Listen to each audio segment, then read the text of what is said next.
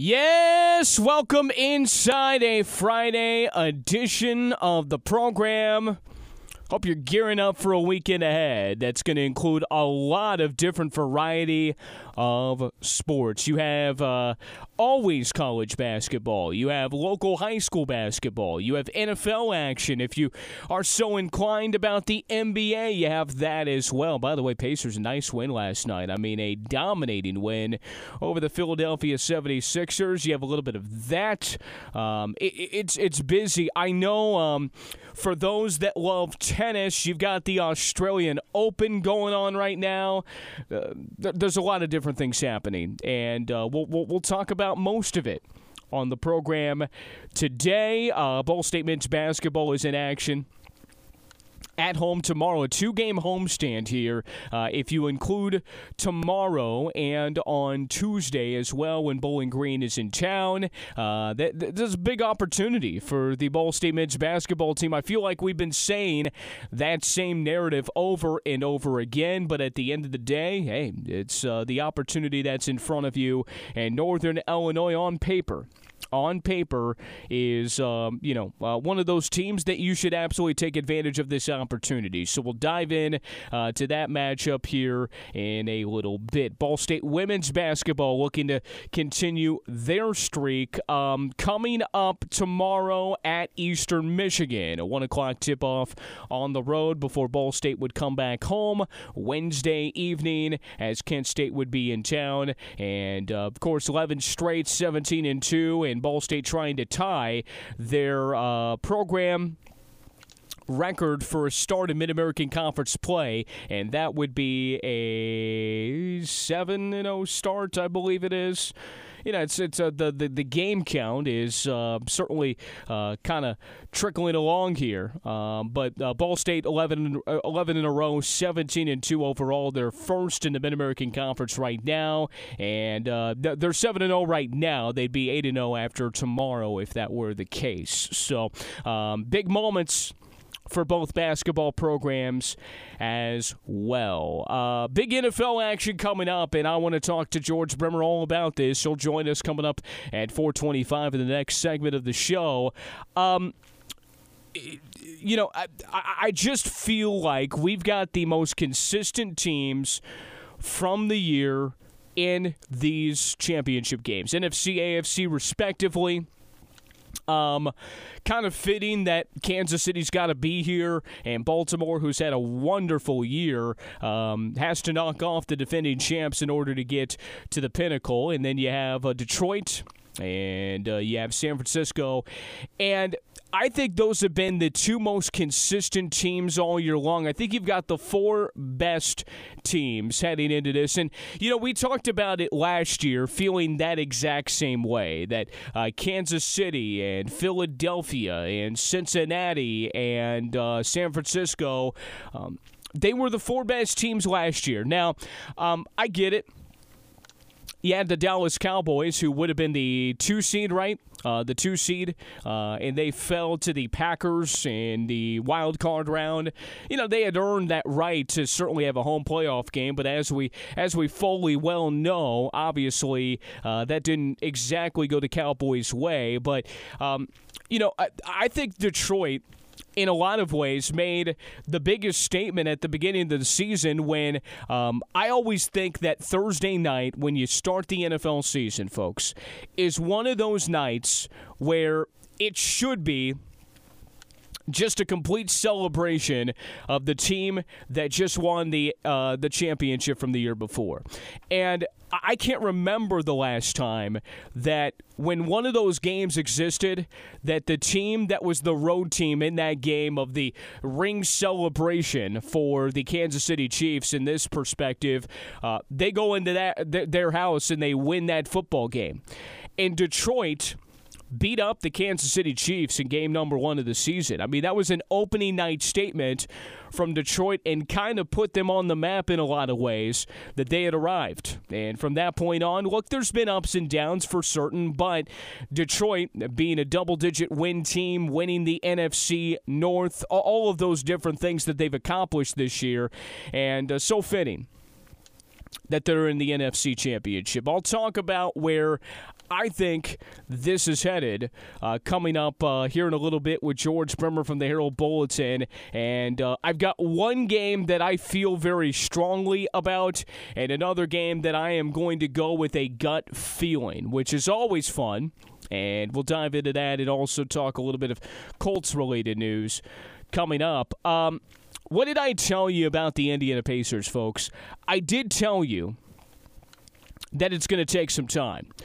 But at the end of the day, I don't know if there is a team across the league that has had as many impressive victories this season as have the Indiana Pacers. So last night they defeated the Philadelphia 76ers, again without Tyrese Haliburton, winning 134-122. And throughout many moments of the second half of play, the Indiana Pacers had 20-plus point leads in this game.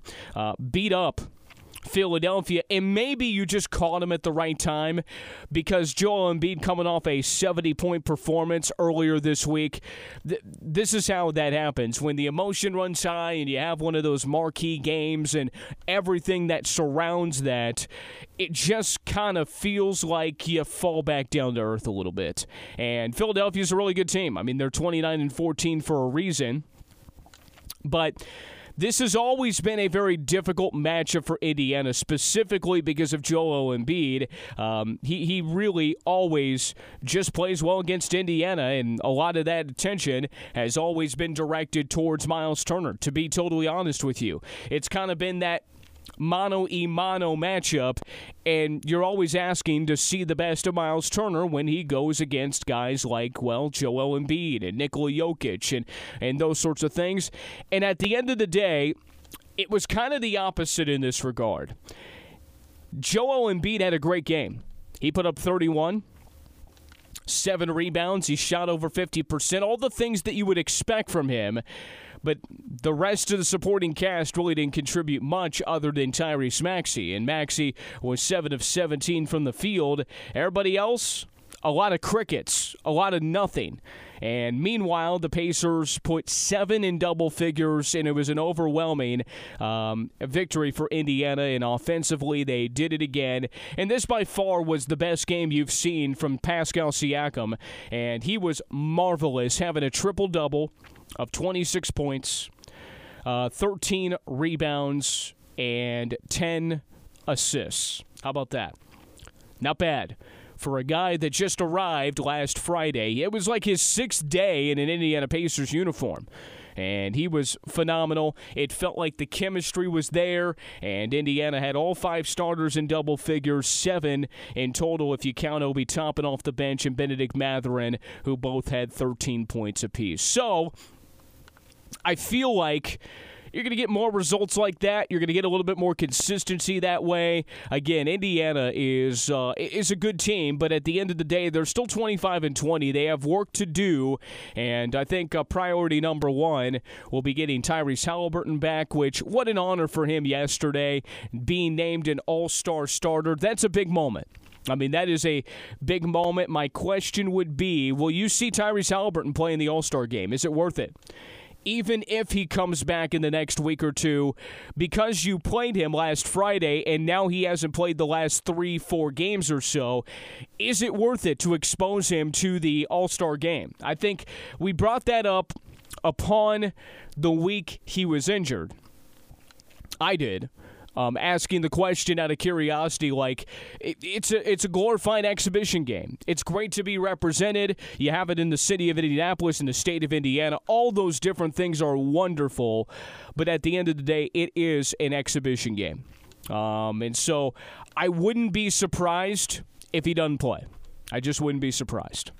So, but to be named a starter, you can always have that in your mix. He's one of four Pacers that have done it. The previous 3, Paul George, Jermaine O'Neal, and Reggie Miller. Miller in 95. Jermaine O'Neal, I didn't realize this. He was an all-star starter 3 times in his career. And then most recently, Paul George in 2014 and 2016, and Tyrese Haliburton adding one to his name as well. So that's a big moment. I mean, that is truly a great opportunity for him. I just wonder if he will actually play in the All-Star game coming up here in a few weeks' time. But we'll get there. Indiana 25-20, and the road doesn't get any easier for Indiana. They had Philadelphia last night, and they have the Phoenix Suns coming in to Gainbridge Fieldhouse a little bit later this evening. So I got to tell you, I think it's going to be a very important stretch for Indiana, and we know the challenge that always exists with Devin Booker and Kevin Durant coming into Indianapolis tonight.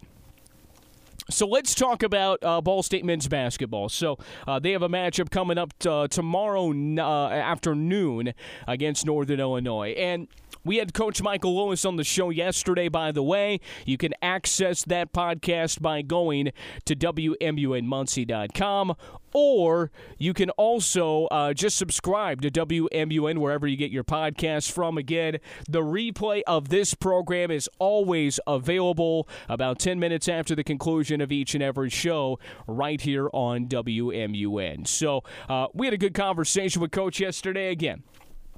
I think this stood out to me, and it's something that we've mentioned as well. And I said that the one aspect that this team needs to improve upon, and Coach said their consistency. And I think that has been, in a lot of ways, the story for this basketball team, that there have been glimpses. You know, you can look at Indiana State. You can look at some of the different opportunities that they've had all season long. And, you know, the Akron-Toledo, Central Michigan games, you can point to 4 of the 5 losses in Mid-American Conference play and say there were glimpses that there wasn't a question that Ball State was the better team on the floor that day. I felt that way about the Miami of Ohio game last Saturday.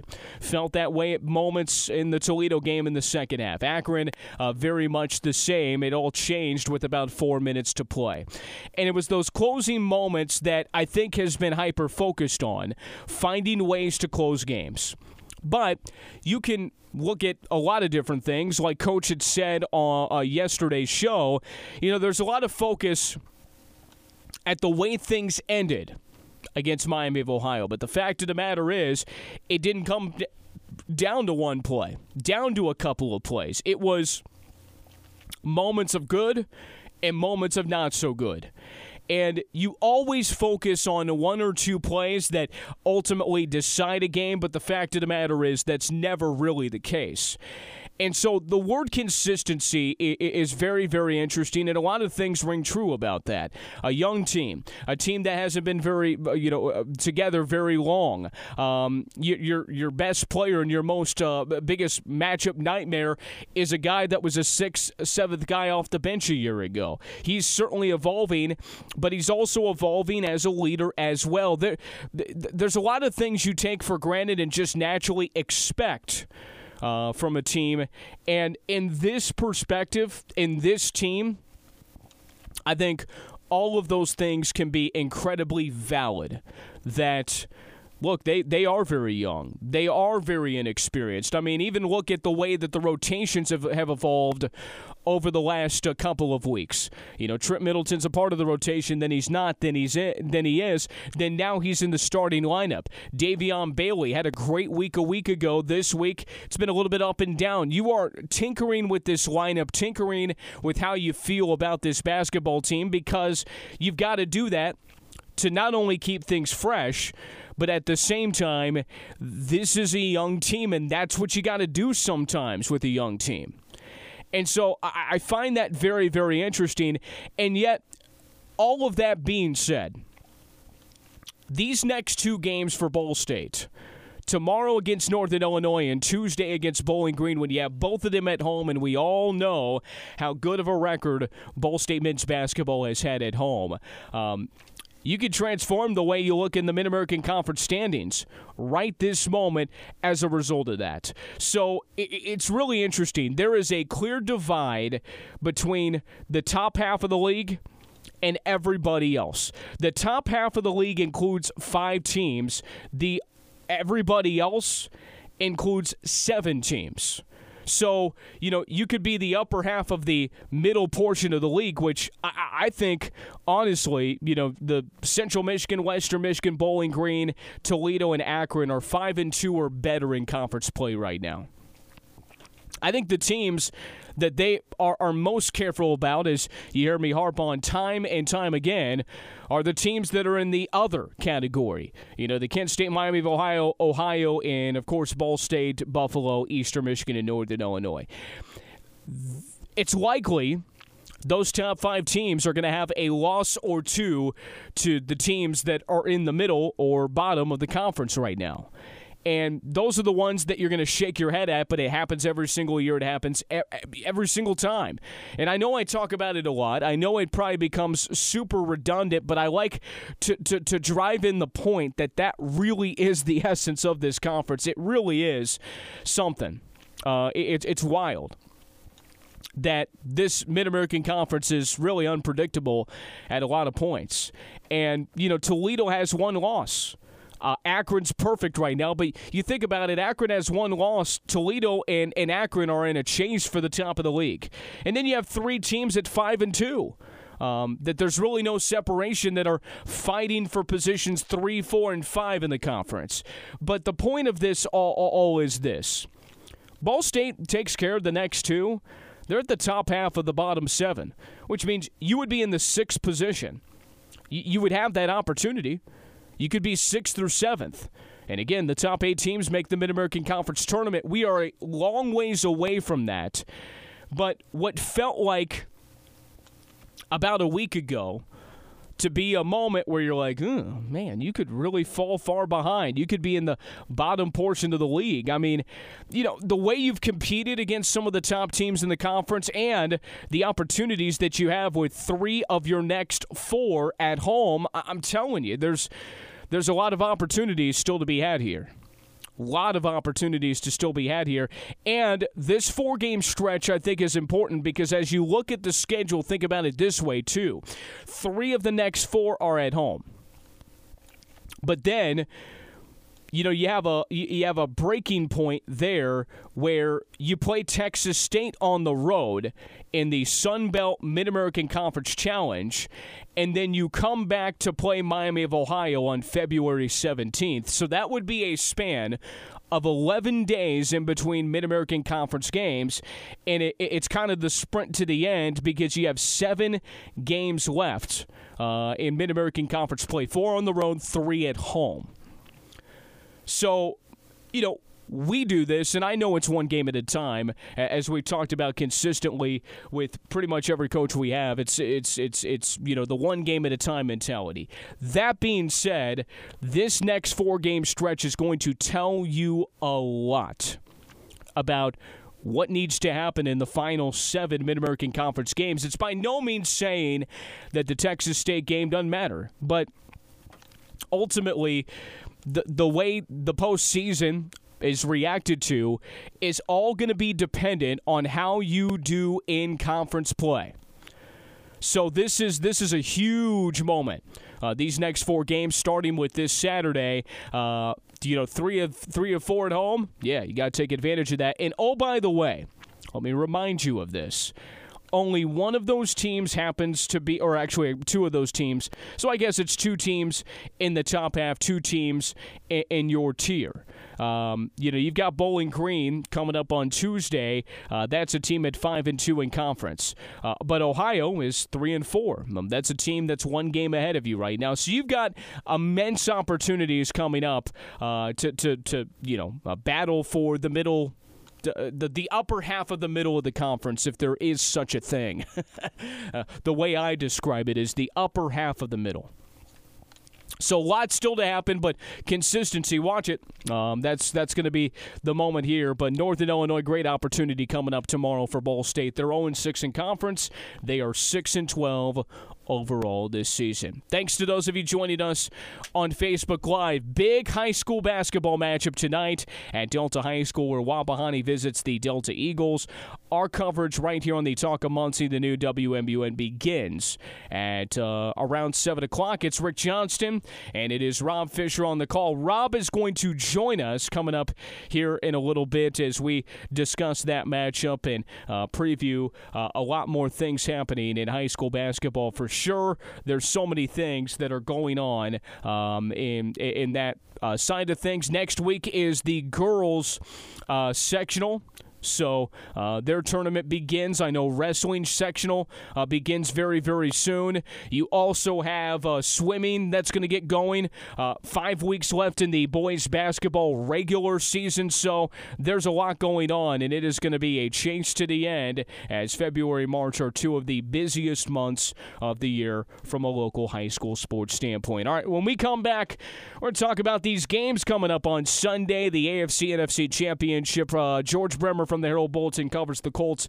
Going to talk that up with us when we return power. Talk of Muncie, WMUN. Yes, we're presented by Walls Furniture and Mattress. Nebo Road in Muncie, online at wallsfurniture.com. 90% of what's on the showroom floor in stock for you 48 hours or less. That's the Walls Furniture and Mattress difference, just different. You know, whether you've browsed this week or browsed a couple of months ago, you come back, make the selection, it's going to be ready for you 90% of the time in 48 hours. That is miraculous. At Walls Furniture and Mattress, Nebo Road in Muncie, online at wallsfurniture.com. Well, we got a couple of pretty important football games coming up this weekend, as we do each and every week. It's George Bremer from the Herald Bulletin. Rank this week from a Colts coverage standpoint as far as busy factor. Is this one of the quieter weeks that you have throughout the coverage of 365 days of this football team? Yeah, usually through the Super Bowl. Unless you have major non-football related news, which nobody ever wants to see because it's almost always bad. Beyond that, this is kind of the one time where you kind of, probably late June is when you can kind of take a breath, and there's just not a lot going on outside of obviously two hugely important games and then, one more a couple weeks from now. So just to kind of look ahead, when the Super Bowl ends, when is the period that Colts will re-sign players before they go to free agency? Because, again, there are some key guys, especially Michael Pittman Jr., just kind of putting some dates and some time frames in fans' heads to kind of keep an eye on. Yeah, I mean, everything kind of gets started usually around the time of the Combine, which is right there at the end of February, kind of overlapping into the beginning of March. That's when you're going to have agents, all over Indianapolis and a lot of meetings going on there. So that's where a guy like Michael Pittman will get some sense of what might be out there if he does hit the market.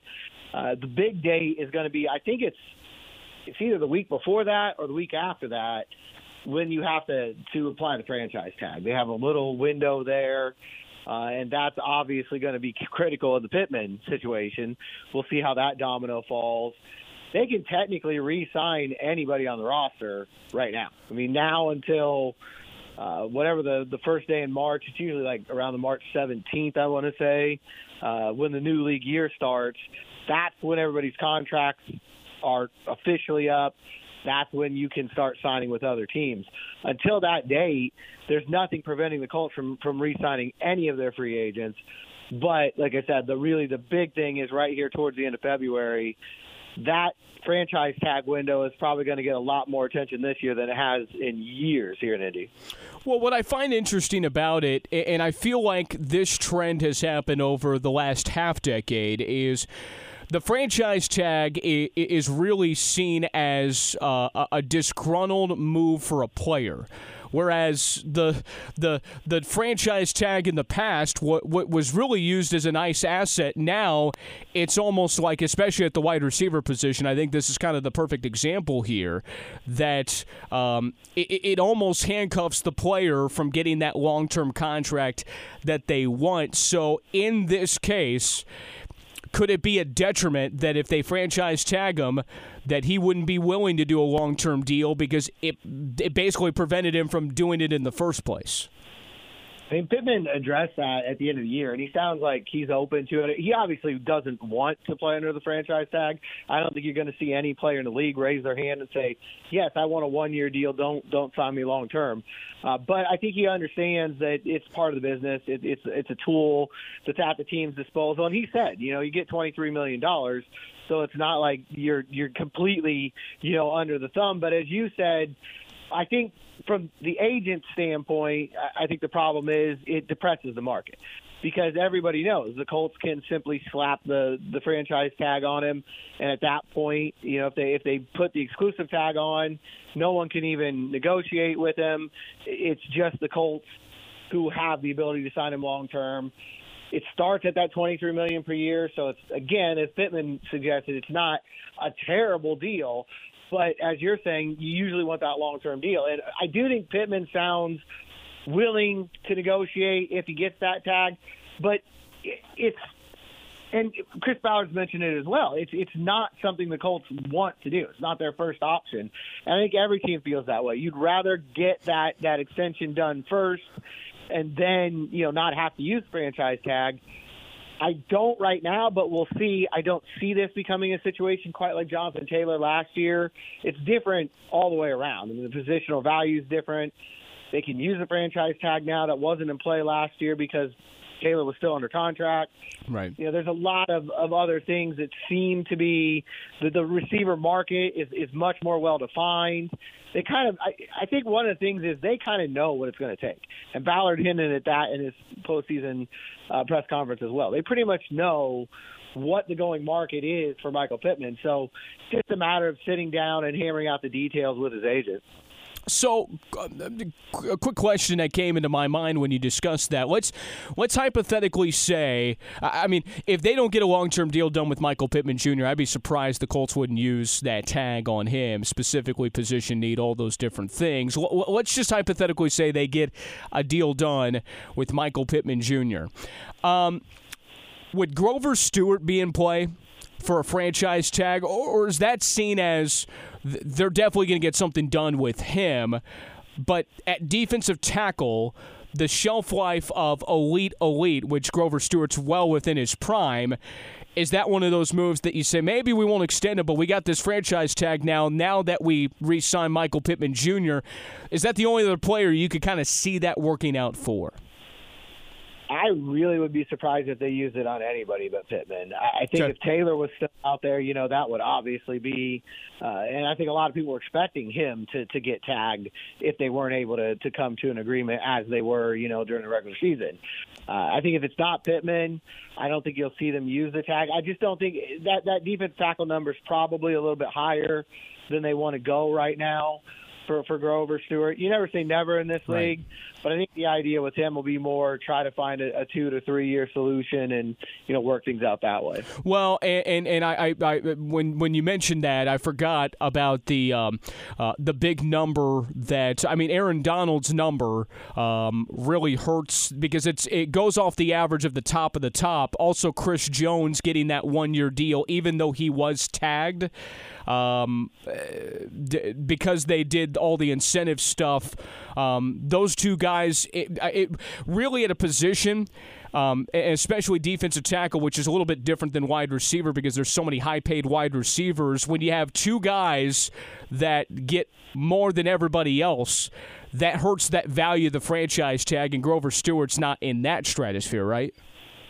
Right, and that's exactly what the issue is there. The top of that group is so well paid. And it's one of those things, and the league's struggling with at a lot of positions, where you really have two different positions in there. Right. When you look at Aaron Donald, you're looking more at DeForest Buckner. The job that Grover Stewart does is a different job, but he's under the same tag. And so Yeah, I doubt that they would go that route, but I do think, I think it's pretty obvious who some of the top guys that they're going to target are. I mean, again, Ballard mentioned a lot of them already. He said they want to bring Grover Stewart back. They want to bring Michael Pittman back. He brought Julian Blackmon up on his own if somebody wants to bring back. And I would think that they're going to want to try to get something done with Kenny Moore as well. There's a lot of guys, though. I think there's 20 free agents right now. We keep talking about it being a quieter offseason because they don't need a head coach and they don't need a quarterback. Don't have the chaos that has been there the last 4 or 5 years. But there's a lot of big decisions to be made here once we start rolling into really combine time. Well, especially when you have success, and I think Houston had just a little bit more success than Indy just by getting in the playoffs and winning a playoff game and all those sorts of things. But Houston and Indy are in the same spot. They had a successful first year, and now it feels like year number 2 is really that pivot point. Do you sustain it? Do you go after it? How aggressive do you go? And Houston's got some of their own that they've got to re-sign, but it almost feels like Indy and Houston could be two of the more aggressive or projected to be more aggressive in free agency because of the success they had in year 1, and they have a structure, a base with hopefully the quarterback for Indy and the coach, right? I mean, that's the thing. Both of them have young quarterbacks. You don't have to worry about those big numbers at that position. It gives you a little bit more freedom, gives you a little more flexibility. I think the Colts are at least the plan, I think, right now is for them to use a lot of that money internally. But this is definitely a year. If they see somebody out there who they feel like can make a big splash, this is a year to do it. I don't know, if there is a free agent out there or will be one out there that can fit that kind of criteria. But, you go back to 2020 when they brought in DeForest Buckner, you could see that kind of a move this offseason if the Colts feel like, there's somebody who it's just a really, really strict set of high criteria, really high bar that Chris Ballard has to make a move like that. Okay. Who is playing in the Super Bowl in 2 weeks, George? That'll be an interesting one. I feel really solid with San Francisco. We talked about that last week. I feel like they were the class of the NFC. Green Bay put a real scare into them, though. And, I think Detroit's offense has played outstanding all year long, but particularly in the playoffs. And their defense, which is much maligned, 23rd in scoring, has done a good job in the red zone, keeping people to field goals, keeping these games close. I think that's maybe a little bit closer than people expect, but I think San Francisco comes out on top in that one. And Baltimore and Kansas City, you can almost just flip a coin. I'm just going to go with, to me, the big matchup there is that the Chiefs' offense throughout the year has not been as good as normal. It's looked pretty good in these 2 playoff games. They look like they might be getting things back on track, but Baltimore's the number 1 scoring defense in the NFL, and I think that's the difference on Sunday. I think the Ravens win, the 49ers win. It'll be a Harbaugh Bowl rematch, although one Harbaugh brothers in a different team in California. Yeah. I know last year because the Eagles were the Eagles were the 1 seed last year and Kansas City was the 1 seed last year, and I know that was kind of abnormal to have both 1 seeds represent 2 years in a row. I guess we'd have to look back, but it doesn't typically happen this way where it's 1 seed versus 1 seed. Yeah, usually one of them loses before even the conference championship game, but right. Yeah, history tells you, odds tell you. One of the 2 seeds, or 3 seeds actually, they're both 3 seeds, will win on the road on Sunday. I think a lot of people are going to pick the Chiefs. I don't think that that's a bad idea. I mean, I think both these games are going to be close games. I think all 4 of these teams have earned their way here. I just think the 49ers' strength on defense over the problems that Detroit's had on defense will be the problem there. And I can see a world where Kansas City's receivers fail Patrick Mahomes again against the league's top scoring defense. Okay, I want to go back to the Colts here real quick. Jim Harbaugh, that connection, Colts and Harbaugh, I think even went back to 2018 when the Colts hired Frank Reich. And obviously, you hire Josh McDaniels, you get Frank Reich, all those different things. And then this last cycle, it was very well publicized that Jim Harbaugh was flirting with the NFL again. Did they ever talk from what you've heard? And if they didn't, from what it seems like, why didn't they? Because it felt like there were so many connections there. I'm just curious about that whole situation. There was never an official meeting. There's been a lot of whispers that there were some back channels talks that went on, and it just didn't go very far. I've never been able to really confirm that. But it is pretty well accepted around the team that there were some back channel early on talks. I've heard about 50 different reasons for why it didn't come to pass, and you talk to, it's one of those things where you talk to 50 people and they'll each give you a different answer. But it does, from what I've heard, and again, I can't confirm it to a point where I can print it, but from what I have heard, there were talks. They just never advanced to even an official stage. Well, and the reason I bring that up and why it sparked a reason to ask it here is the fact that Harbaugh went to a spot where he had played before.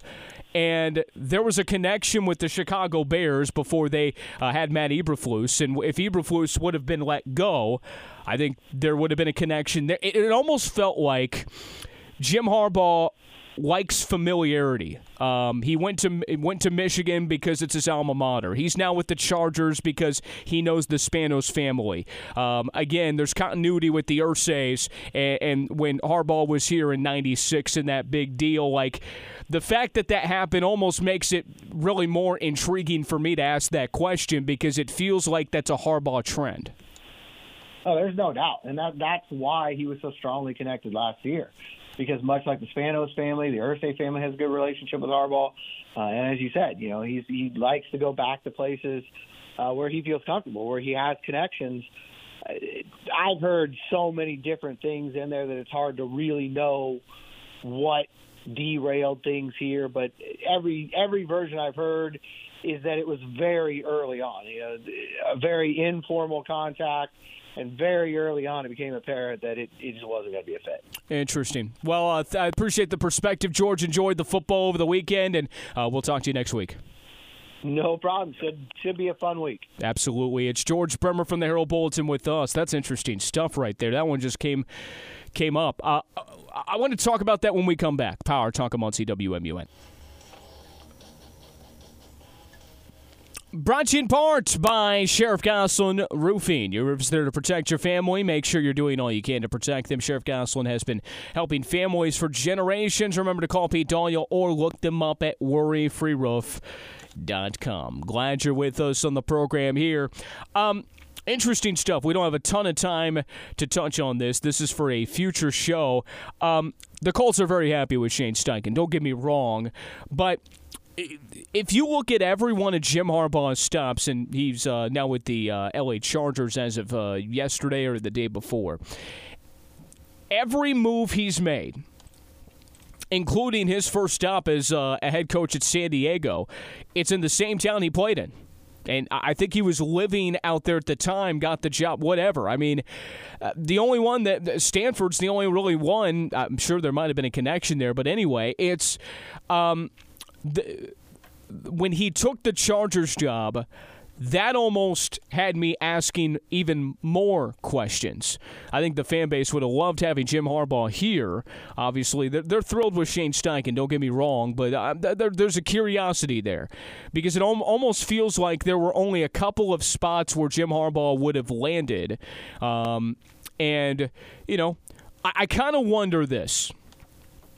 I kind of wonder, had Michigan won a national championship last year or gotten to the national championship game and hadn't gotten beaten by TCU in the semifinals, what last year's coaching search might have been. And I know it's kind of, hypothetical because we'll never know.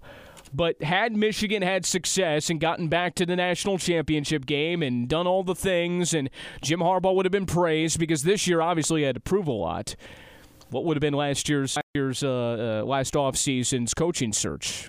Interesting. All right. When we come back, we'll switch over to high school talk. That's coming your way next. Back for a final time on the program. Glad you can join us. Power Talk of Muncie, WMUN, brought to you by State Farm agent Jason May. Make sure You're getting all the discounts you deserve by calling Jason at 747-7100. Today, big high school matchup tonight. Rob Fisher will be our analyst tonight with Rick Johnston at Delta High School. Delta Wapahani coming up. I do want to preview. Rob's going to join me on the coaches show tomorrow morning. We got some great guests tomorrow. Brock Morrison, women's basketball or girls basketball coach at Monroe Central, and the Yorktown boys basketball team. But Rob's going to join me this morning. He supplied me with a list of the top 40 scorers, county and city, in this area in history. And, of course, over the last couple of days, we talked about the Isaac Andrews story. Well, we're going to have a segment on that tomorrow morning. So those that are very interested in the history of high school basketball around here, Rob, I'm looking forward to that discussion because there's a big moment ahead, potentially. Yeah, there's no question about it, and that record that, as you mentioned earlier, stood for 64 years, and Isaac Andrews has a chance, and a pretty good one to get to that threshold, and it's going to be fun watching the last month of the season, maybe into the tournament. To see if Isaac can pull that off. But it's a great story. And like you and I talked about this morning, this thing it doesn't happen every year. No. This is very rare. So hopefully he can get it done. I think it'd be a lot of fun to watch. Yeah, we were looking at that list, and only two players, and we'll mention this, two players in the last couple of decades have even entered the top 15. Let alone a chance at the all-timer. To your point, I mean, most of those players played in the 60s, 70s, 80s. But if you look at the list. Yeah, and I know we'll touch on it more tomorrow, but, there's always factors. Oh, he has a three-point shot where Ron Bonham didn't, and all that stuff. And it's all right. That's true. But you still got to put the ball in the hoop. And yep. And Isaac Andrews has done that quite well for 4 years. Yeah, pretty consistently. That's for sure. Speaking of Isaac, you'll get to see him tonight as Wapahani heads to Delta. And kind of strange, right?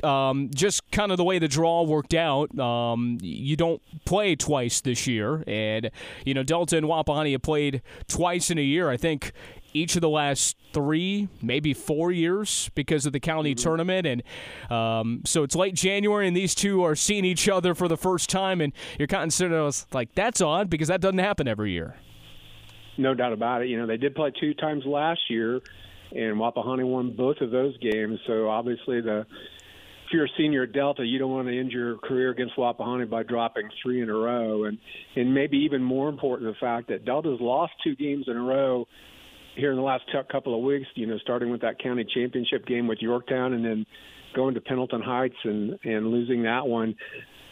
Now you've got Wapahani, and if you come away with a loss again tonight, now they go to Mount Vernon tomorrow night for a conference game, and then got Greenfield Central next Thursday. So you really want to come away tonight, I think, with a win to get that good taste back in your mouth before you enter 2 big conference games. Yeah. So I just looked this up very quickly. 2021-2022, the only season for Mark Detweiler as head coach at Delta, except this year where they haven't seen Wapahani in 2 straight years. I'm looking back, and I see 6 of the last 7 years Wapahani and Delta have played in twice in the year. So after this year, it'll be 7 of 9 years, which is pretty wild. It's just kind of the way things work out. All right, ways Wapahani wins, ways Delta wins, as you've seen both teams pretty consistently this year, Rob. Well, I think Delta's got to play some defense. Interesting stat. They've given up 60 points or more 4 times this year, and those are their 4 losses. So if they keep obviously, odds favor them if they keep the score under 60 points to win a ball game. So they're going to have to try to limit the touches of Isaac Andrews. We watched Yorktown do a really good job on Camden Bell, the second leading scorer for Wapahani in the county tournament. So I think they want to try to limit Bell as much as possible as well, and then make some of those other guys beat them offensively. Wapahani, I think it's just a matter of ball movement and getting people involved. They're so good around that perimeter. Not just Andrews, but certainly Bell can shoot. Nate Lewis can shoot. Nate Cook can shoot. So if they shoot the ball well, and they usually defend pretty well as well, I think that would lead to a Wapahani win if they can do that. Rob Fisher and Rick Johnston tonight from Delta High School, Delta Wapahani, the only matchup they'll have this season. One of the top teams in 2A and 3A matchup here in Delaware County tonight. Enjoy the broadcast, Rob. We'll be listening. Look forward to talking to you tomorrow morning on the Coach's Corner. Sounds good, Mark. See you then. All right, that's Rob Fisher with us. Great stuff tonight. Our coverage, 7 o'clock tonight, and, of course, on video as well. Go to our Facebook page to access that. Thanks to George Bremer, Rob Fisher, all of you for joining us all week. We're back with you Monday at 4. We'll talk to you then. Have a great weekend.